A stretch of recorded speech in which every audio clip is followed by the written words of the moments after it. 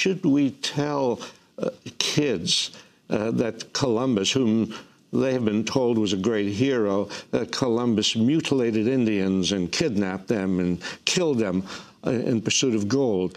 Should we tell people that Theodore Roosevelt, who is held up as one of our great presidents, was really a warmonger who loved military exploits and who congratulated an American general who committed a massacre in the Philippines? Should we tell young people that? And I think the answer is we should be honest with young people.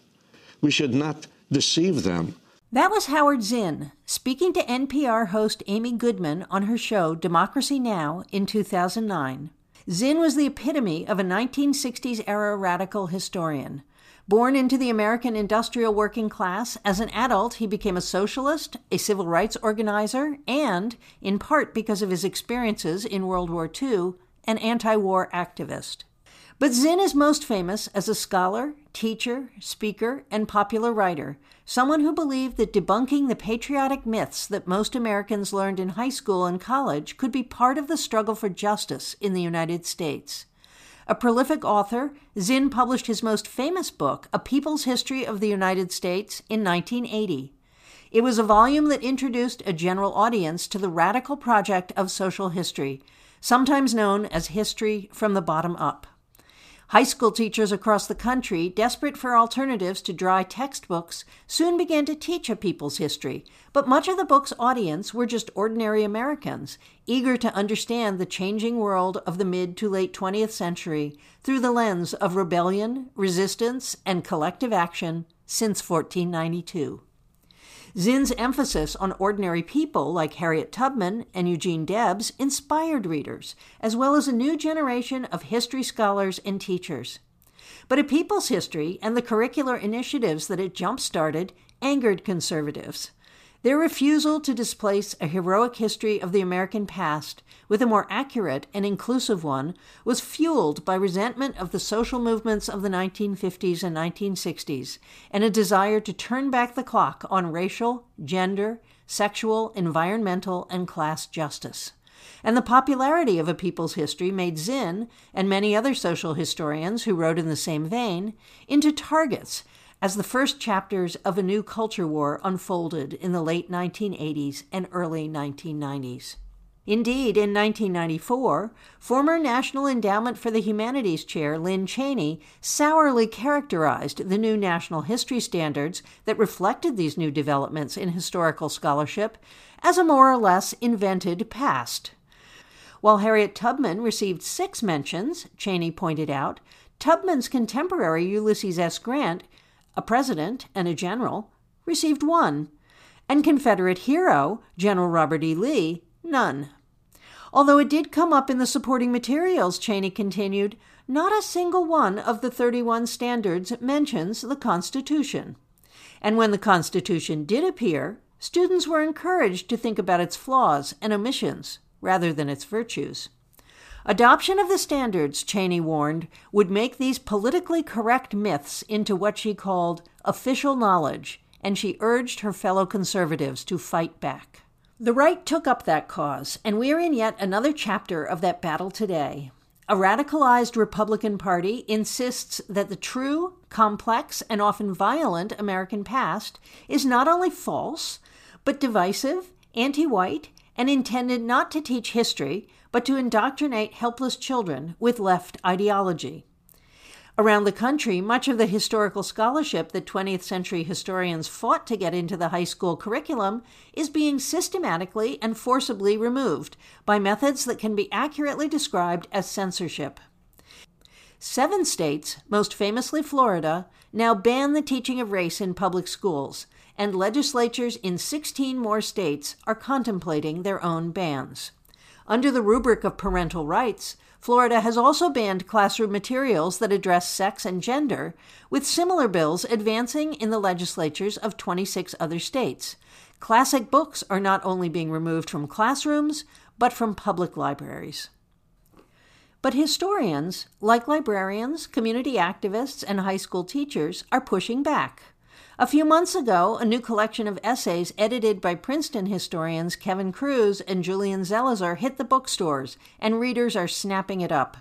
In this book, Myth America, Historians Take on the Biggest Legends and Lies About Our Past, 20 historians write about key themes and issues in American history that the right wing of the Republican Party loves to politicize but doesn't tell the truth about. From the New Deal to the Great Society, socialism to Confederate monuments, immigration to police violence and the Reagan Revolution, these essays tackle contemporary flashpoints and strip the myths away. Join Kevin Kruse, Julian Zelizer, and me for this episode of Why Now?, where history and politics meet the challenge of today. And I'm your host, Claire Potter, a professor of history at the New School for Social Research, co-executive editor of Public Seminar, and the author of the Political Junkie Substack. This is episode 14, The Past is Never Dead.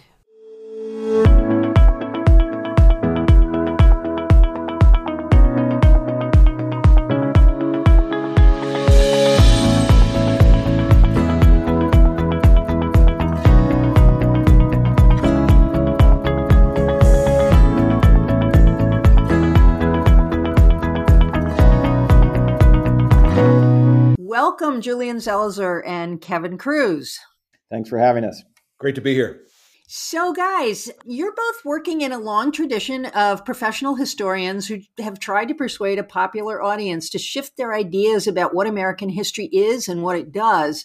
I'm thinking about Howard Zinn, Gerda Lerner, James Loewen.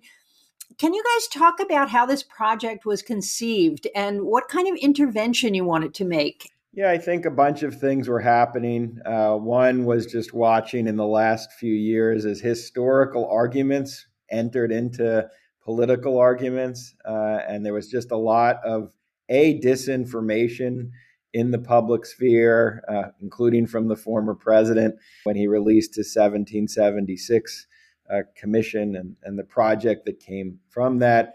There was just also huge discrepancies between what people were hearing about issues like immigration and race relations with what we knew most scholars had been writing about, not for a few years, but really for decades. History has become intensely politicized. It's always a political issue, but we're in one of those moments where what's taught in the classroom at the university and elementary school, high school, is now front and center in state legislative debates. So both of us wanted to bring some of the best historians forward to write short, accessible essays about what we know on different issue areas, so to contribute more constructively to these debates. Great. And Kevin, do you want to add to that? No, I think that says it well. I mean, this is part of a long tradition, as you know, but it really is drawn out of this particular moment, and that really shaped the kind of things that we wanted to address. It was things that were in the public sphere, but people who aren't historians would be curious about and want to know more about. Yeah, so let's talk about three terms that appear in the first paragraph of your introduction: lies, disinformation, and myths. These are obviously related concepts, but they're different concepts. And I wonder, Kevin, would you start us off by saying what's the difference between these terms? Well, there's a good bit of overlap. I mean, I think a myth is maybe the most inoffensive of the three, right? A myth is something that we've come to believe that may not be true, but maybe isn't malicious, right? Washington and the cherry tree is a myth, right? Not something that's spread to distort, but rather, to teach our kids honesty is a good thing. Lies are lies and have a malicious motive behind them. There is an intent to deceive. Disinformation, I guess, kind of covers both those categories. Just information that is not right and is spread in the public sphere in a way that distorts our debates. So, Julian, why do people lie about history? Well, I think there's different reasons. Some is explicitly political. There's often moments where it's convenient to talk about history in a certain way that is not grounded in fact, but which serves a political purpose. And I do think you're seeing some of that in debates about race relations, where there is an effort to just wipe away centuries of racial oppression and discrimination because it serves a purpose today in 2023 about where public policy should be, about what ideas are normative and which are aberrational. sometimes I think it comes out of error. I mean, I do think sometimes we hear things that are untrue over and over again, so much so that unless you're someone such as all of us who's constantly involved in reading what historians are doing and teaching the subject matter, it's easy to just pick up on this and say it as if it is also a truth. And so there's, again, different reasons this happens, but it's very important for professional historians to be part of a corrective process. Kevin, let me just get something straight for our listeners, because what all of us do, as Julian said, is we also revise history. Every time we write a book, we're creating some kind of a revision. So are the things that we're revising actually lies? That's a really important point. The general public hears the term revisionist history and thinks that's bad history. It's a lie. It's a distortion. We've conflated things like the denial of the Holocaust with that term revisionist history. But as all of us know, all good history is inherently revisionist. We go into the archives and we find new evidence. We ask new questions. We think about new historical actors, new movements. And that causes us to change, to update, and revise our understanding of the past. So all good history is inherently revisionist history. Now, some of our essays, are they correcting outright lies about the past? I mean, one good one to look at here is Karen Cox's essay on Confederate monuments. Now, a lot of people have taken to defending Confederate monuments as a sense that this is real history, right? And we can't tear it down, and that is a danger. But what Karen shows in this piece is that these monuments were not real history. They weren't built up right after the Confederate defeat in the Civil War.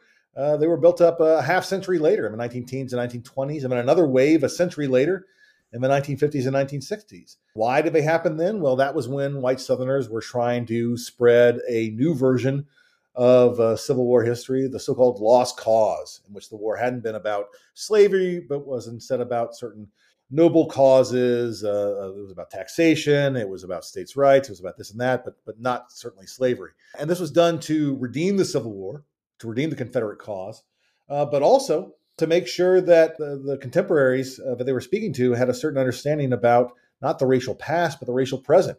You look at the dedication to a lot of these memorials, and they're quite clear about the racial motive here. They are meant to defend and indeed to elevate white supremacy in the present moment. And this is very clear at the time.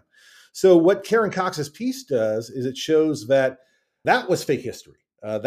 These Confederate monuments were an effort to distort the past. And the effort to tear them down is in many ways an effort to restore a real, true history of the Civil War and the Confederate past. If I could just jump in, I think just to add to what Kevin said, I think what historians do, what teachers do, they're making arguments about history. And when you do that well, you're making arguments using evidence. And you're making arguments in relationship to what other people have written.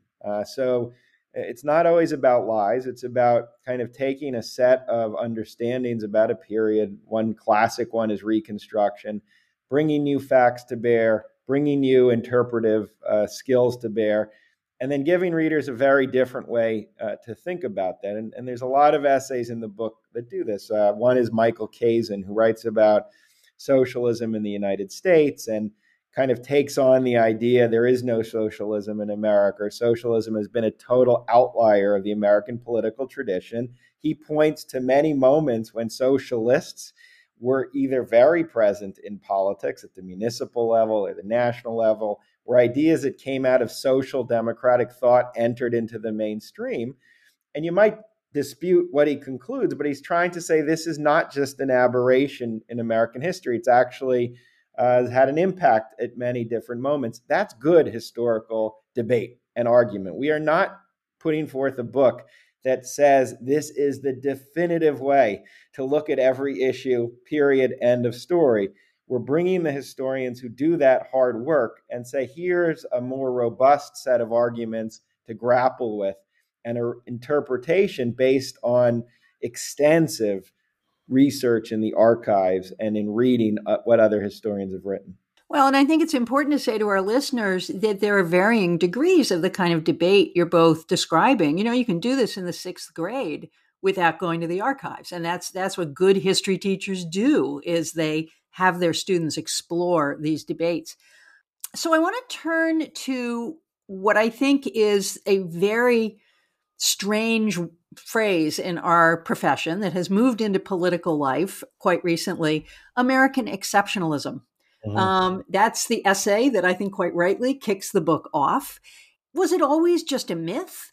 This is from an essay by our brilliant colleague David Bell, a French historian who bravely joined a bunch of Americanists to talk about American history. But it's an outside perspective that I think really gives him some fresh eyes to this. And as David talks about in the piece, American exceptionalism in the mid 20th century was something largely confined to seminar rooms, right? As a way to explain why America hadn't quite developed along the same paths as other countries. As Marxists would have expected, there were certain stages of historical development, and America skipped a couple of those, didn't have a feudal system and so on, and that set us on a different path. But the term leapt into public discourse through two really unlikely figures who I don't know who would hate to be paired with the other one more.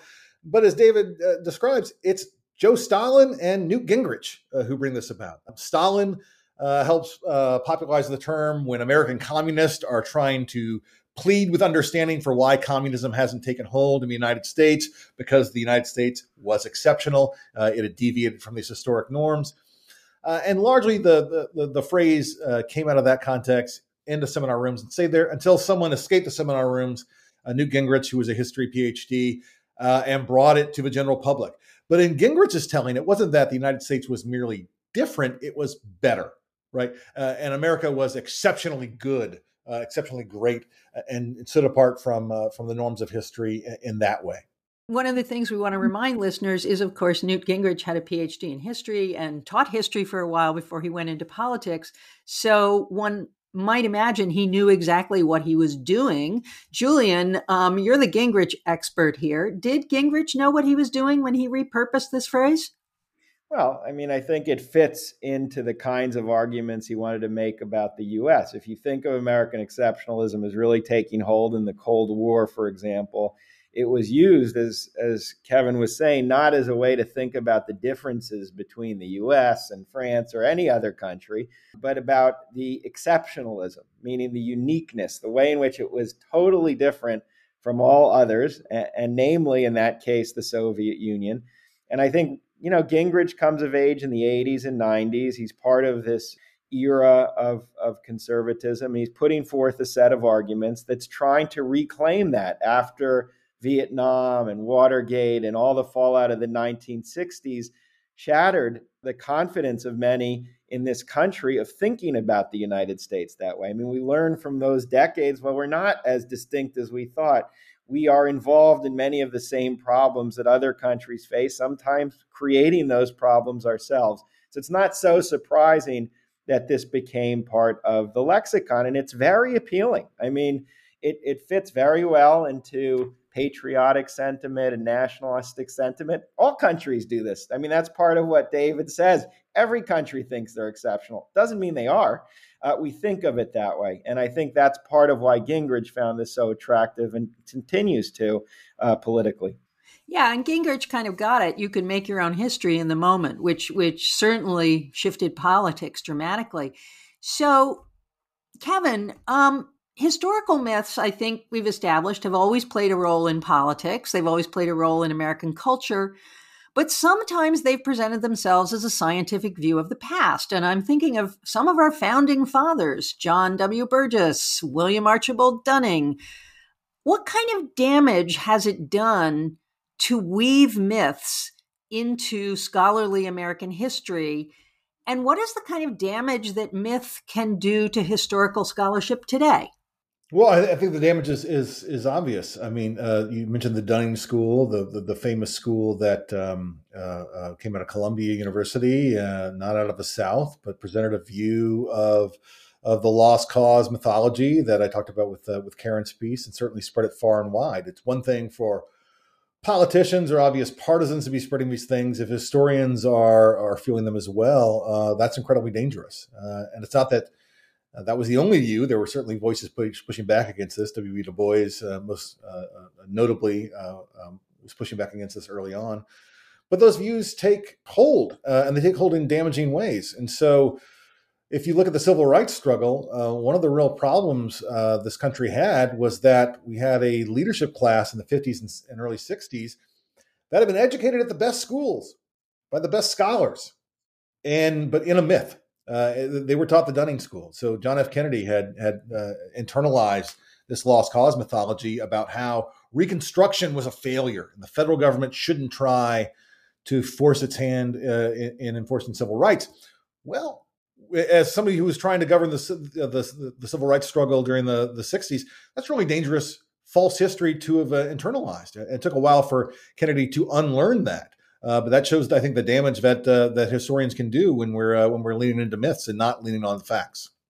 Yeah, I mean, another example of that is it just creates weaker debates. I mean, again, we like debate, and historians love to be in a seminar room and go at it about what do you make of a certain set of facts or a certain individual and moment. So in our book, Eric Rauchway has a very interesting, strong essay about the New Deal. And he goes after something you hear actually left and right, to be honest, that the New Deal really wasn't so effective at alleviating the Great Depression. And it wasn't until World War II and massive government spending came along that we ended.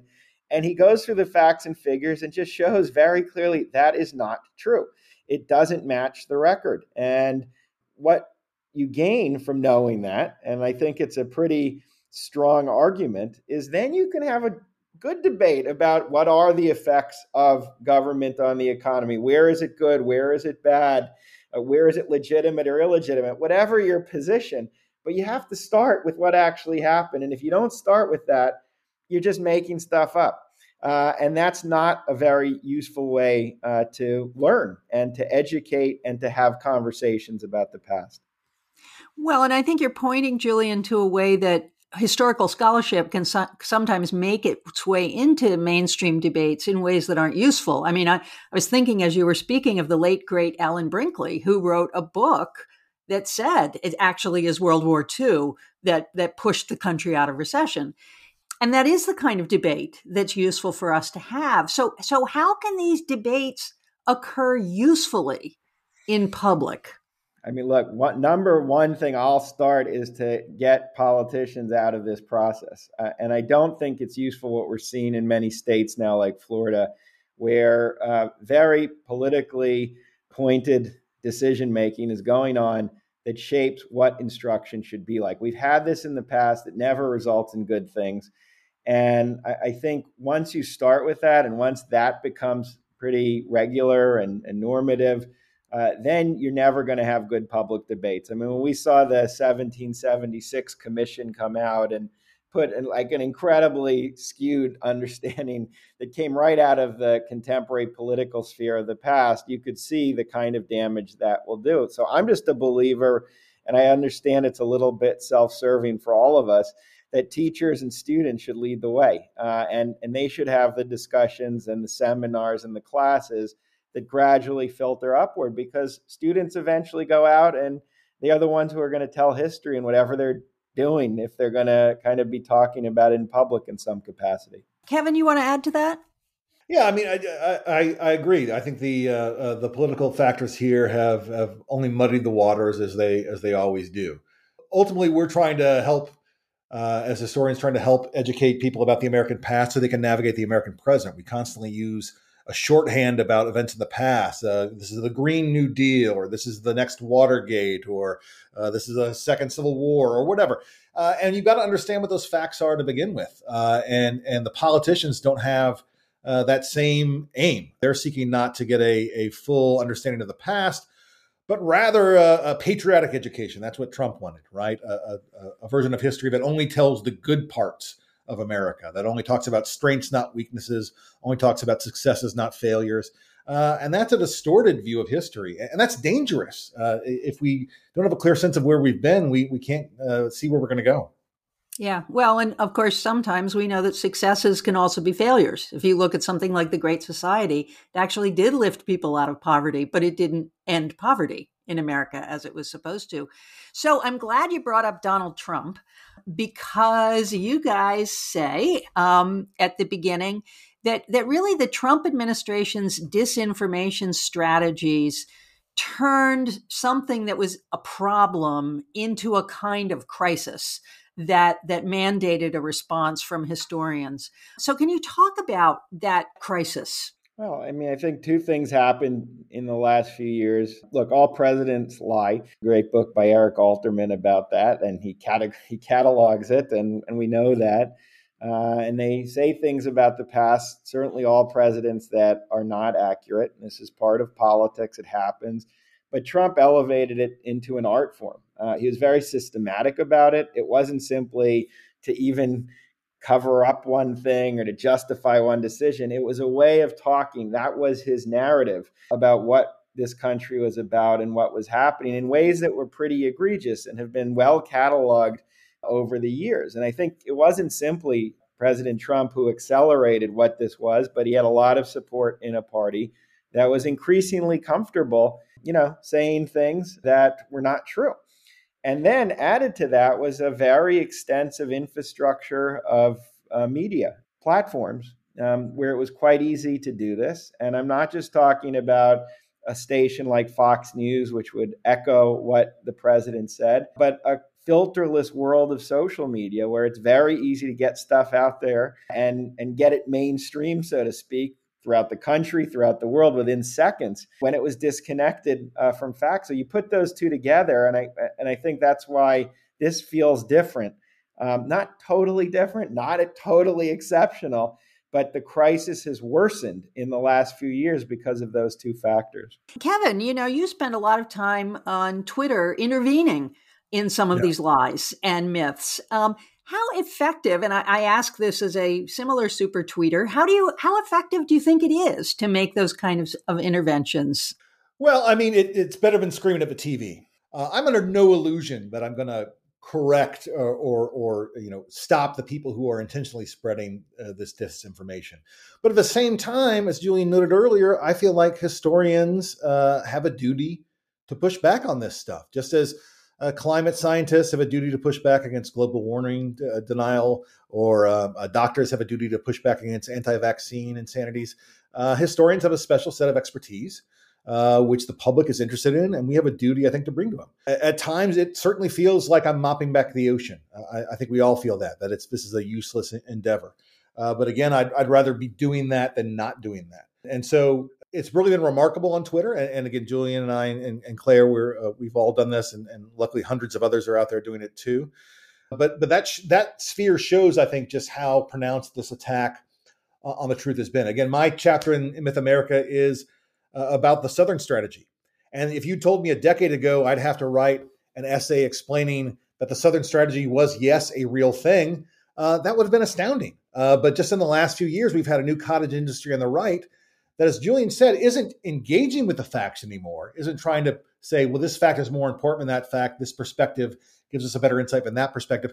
They're simply pretending this never happened, that there was never any such thing as the Southern strategy. Republicans never made an appeal to white Southerners on issues of race and civil rights. And it's ridiculous. It's obvious. It's out in the open. And so I've had to do that. And that shows you just how far off the rails we are. But it's not about which fact matters more, but which fact is even a fact. People I know on the right are likely to approach this conversation from the perspective we now call whataboutism. They might argue that the left reinterpreted history when they brought new actors to the stage, women, people of color, gays, and that made history partisan. So why shouldn't they fight back and do the same things? What would you say to that? Well, I'd say several things. Bringing more experiences into the history of this country, meaning capturing more of what happened, is not making things up. It's not a partisan move. What historians did since the 1960s was broaden the lens through which we interpret and analyze any given moment. And so, in addition to studying a president who's in the White House or a member of Congress, we also study communities in all parts of the country. We study the way in which struggles over race and gender have played out. That's different than partisan history. It's very different than making things up history. That's just a fuller account of history. And look, I mean, This is so different. I started my career studying Congress, and my basic argument was even when you study Washington, we're so presidentially centered, you miss this huge institution with a lot of power. So I just broadened the lens, and I think that's what social and cultural history did as well.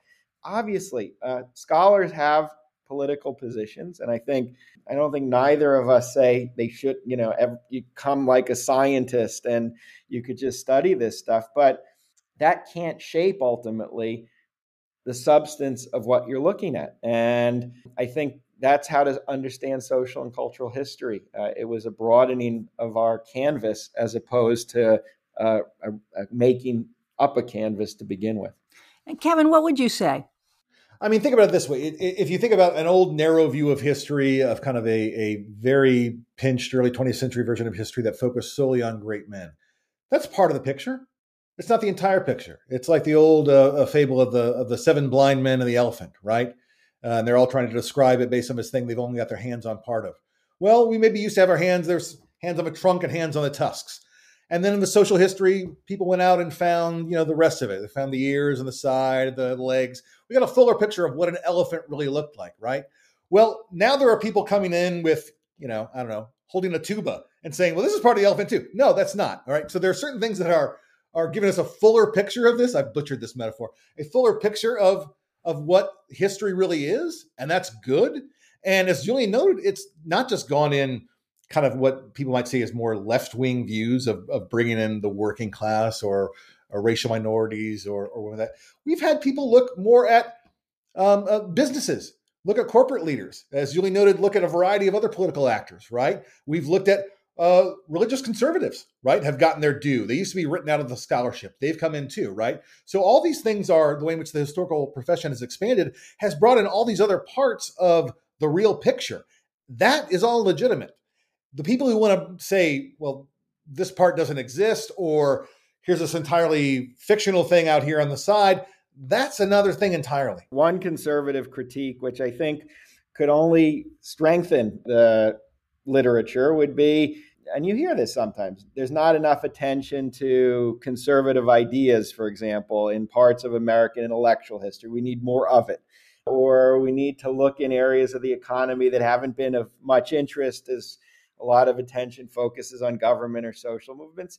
That broadening, the same logic, I hear that and I'm like, yes, let's do it. Let's expand the range. That's very different than using this umbrella of wokeism and critical race theory to say, hey, let's just wipe out certain books. Let's wipe out discussions of policing and race. Those are two very different projects. The second one I find not to be one that is useful or frankly legitimate. The first one, yes, and let's have that kind of work. It only makes us all stronger. So I'm really glad you went there, Julian, because I want to bring us back to Florida, which is just today, as we're recording this, Ron DeSantis has said maybe he wants to get rid of the entire AP curriculum, not just the AP in African American studies. But this strategy for removing materials from the curriculum, and DeSantis has a logic for this. He says he doesn't want things in the curriculum that are interpretive. As far as he's concerned, things that are woke are interpretive. All he wants are the facts. And this is a really long theme among conservatives. Lynn Cheney, said the same thing. Yeah. So how does stripping interpretation from history contribute to myth making? Well, I think you've got to recognize there's no, DeSantis said he just wants, what did he say? He just wants the cut and dried facts. Okay. Who's cut the facts? Who's dried them? Right? That's an act of interpretation. He said he doesn't want to talk about all these critical race theory things. Instead, let's just note a few brave Americans who saw something was wrong and stood up. Okay, what was wrong? Why was it wrong? Why was it brave for them to stand up? Who was going to oppose them, right? Those are all things of context that we need to get into, right? And it's this cartoonish vision of the Black past in particular that really is distorting our understanding of the present. So Glenda Gilmore's essay in the book on the good civil rights protest is a great example of this. And we see this all the time on Martin Luther King Day. Conservatives like DeSantis will trot out the one quote they know from Martin Luther King, apparently the only sentence the man ever said, all about the content of their character. And that's it, full stop. And they trot that out and they present King as this very narrow, sanitized, sterilized version of a civil rights leader. All he did was said racism was bad. The country stood up and said, oh, hey, you're right. That's bad. Let's get rid of it. End of story, right? It's a very false view, a truncated view of what King stood for. Even if you just focus on the March on Washington speech or the letter from Birmingham jail, the things conservatives keep telling us to read, there's a lot in there about police brutality, about structural racism, about poverty, about militarism. There are a lot of complaints that King had in there. But all of that has been stripped away, and it's created what Glenda calls the myth of the good civil rights protest, a protest in which the goals were very narrow, the politics were very popular, and nothing was controversial about it at all. And that has been held up as a contrast to what they're calling the bad civil rights protest of our own time, Black Lives Matter. Well, no, there's a real continuity between these things in terms of what they're upset about: police brutality, poverty, structural racism, all there from King to today. In terms of how they do it: public protest, nonviolent protest, occupying the streets, disrupting the economy. These were all things King did, and they were deeply unpopular at the time, right? But we've got this false image of the civil rights past to make it out of reach and useless to people engaged in civil rights struggles today. And as Glenda notes, you've got to understand that full history to see those connections, which I think is precisely why people like Ron DeSantis are trying to block the study of that, because they don't want it to be useful. Yeah, I mean, look, it just doesn't hold water. I mean, good history has analysis, it has facts. You need both. We're trying to say let's have both in good interpretations. I don't really understand what history without analysis is. It's like, it's good to teach students, well, a shot was fired in Southeast Asia in 1965 and move on, and not talk about Vietnam, and not talk about government policy, and not talk about the war and what it meant. That's not really teaching anything. And secondly, I think he's being disingenuous. I mean, I'm sure if we look at the curriculum he wants, it's full of analysis. He has an interpretation of the past, and I'm sure the kinds of issues he's selecting come from a certain perspective. So I just think all around, it's hard to engage in this argument. I think this is just a purely political move where, in this case, the issue is being used to score points, to set up a presidential run. And it's unfortunate for the students, conservative, liberal, centrist, apolitical, anyone who's studying, that this happens and it ultimately erodes the quality of their historical knowledge. And it's as true, frankly, for someone who will end up being a prominent Republican and then looking back at a past they don't actually understand, as it is for someone who ends up in Democratic circles. So this is my last question, guys. And I just want to preface it by saying one of the wonderful things about reading this book is it made me so proud of what our generation of historians has accomplished. Just thinking back to knowing you guys from the 80s and the 90s and so on. And it's just a wonderful statement of the trajectory of history over the past 30 years. But why should our listeners read this book now? Look, I mean, first of all, that's exactly, we talked about disinformation, why we entered into this project. But another part of it is just kind of, we are both people who are excited about what historians are doing. And, we live in an age when the academy is often bashed and people don't have much respect. And we think there's a lot of great historians who are working at the university, and they have a lot to say, and they can say it well, frankly. And that's who we chose. And so we really wanted to showcase the generation that is coming of age now, the generation that's coming together, that came of age in the 70s, 80s, and 90s, but really to get scholars who could put all the work together that has been done and to say, look at what we've learned, look at what we have contributed to these really key issues. And we think the authors did a great job of that. And it shows kind of where history has moved since the 1960s. Again, not partisan versus nonpartisan, but a broadening, a richer interpretation, a much more complex understanding of a complicated country, of a complicated past. And so why should people read? It's always good to read good history. We believe in that. I think all of us would probably agree. It's just good for your knowledge and education. But we do hope, besides the political moment we're in, this just gives people a taste of what the profession that's often struggling these days is doing, and why it's so important to keep supporting it and to get students to keep learning. That was really well said, Julian. I'd agree entirely. I mean, this is a project that comes out of something that a lot of us have been doing online, Claire, you too, for the last several years, trying to be engaged, trying to speak to a general audience. I said earlier, we're under no illusion we're going to convince the people who are intentionally spreading lies to stop doing it. I think the money's too good. But there are a lot of people in the middle who I think are genuinely curious about this stuff and genuinely want to know. And so we crafted this book, kind of short, smart essays, well-written, no jargon. We hope to be very accessible to help people understand the world around them. And that's ultimately our goal. And I hope people will take us up on the offer.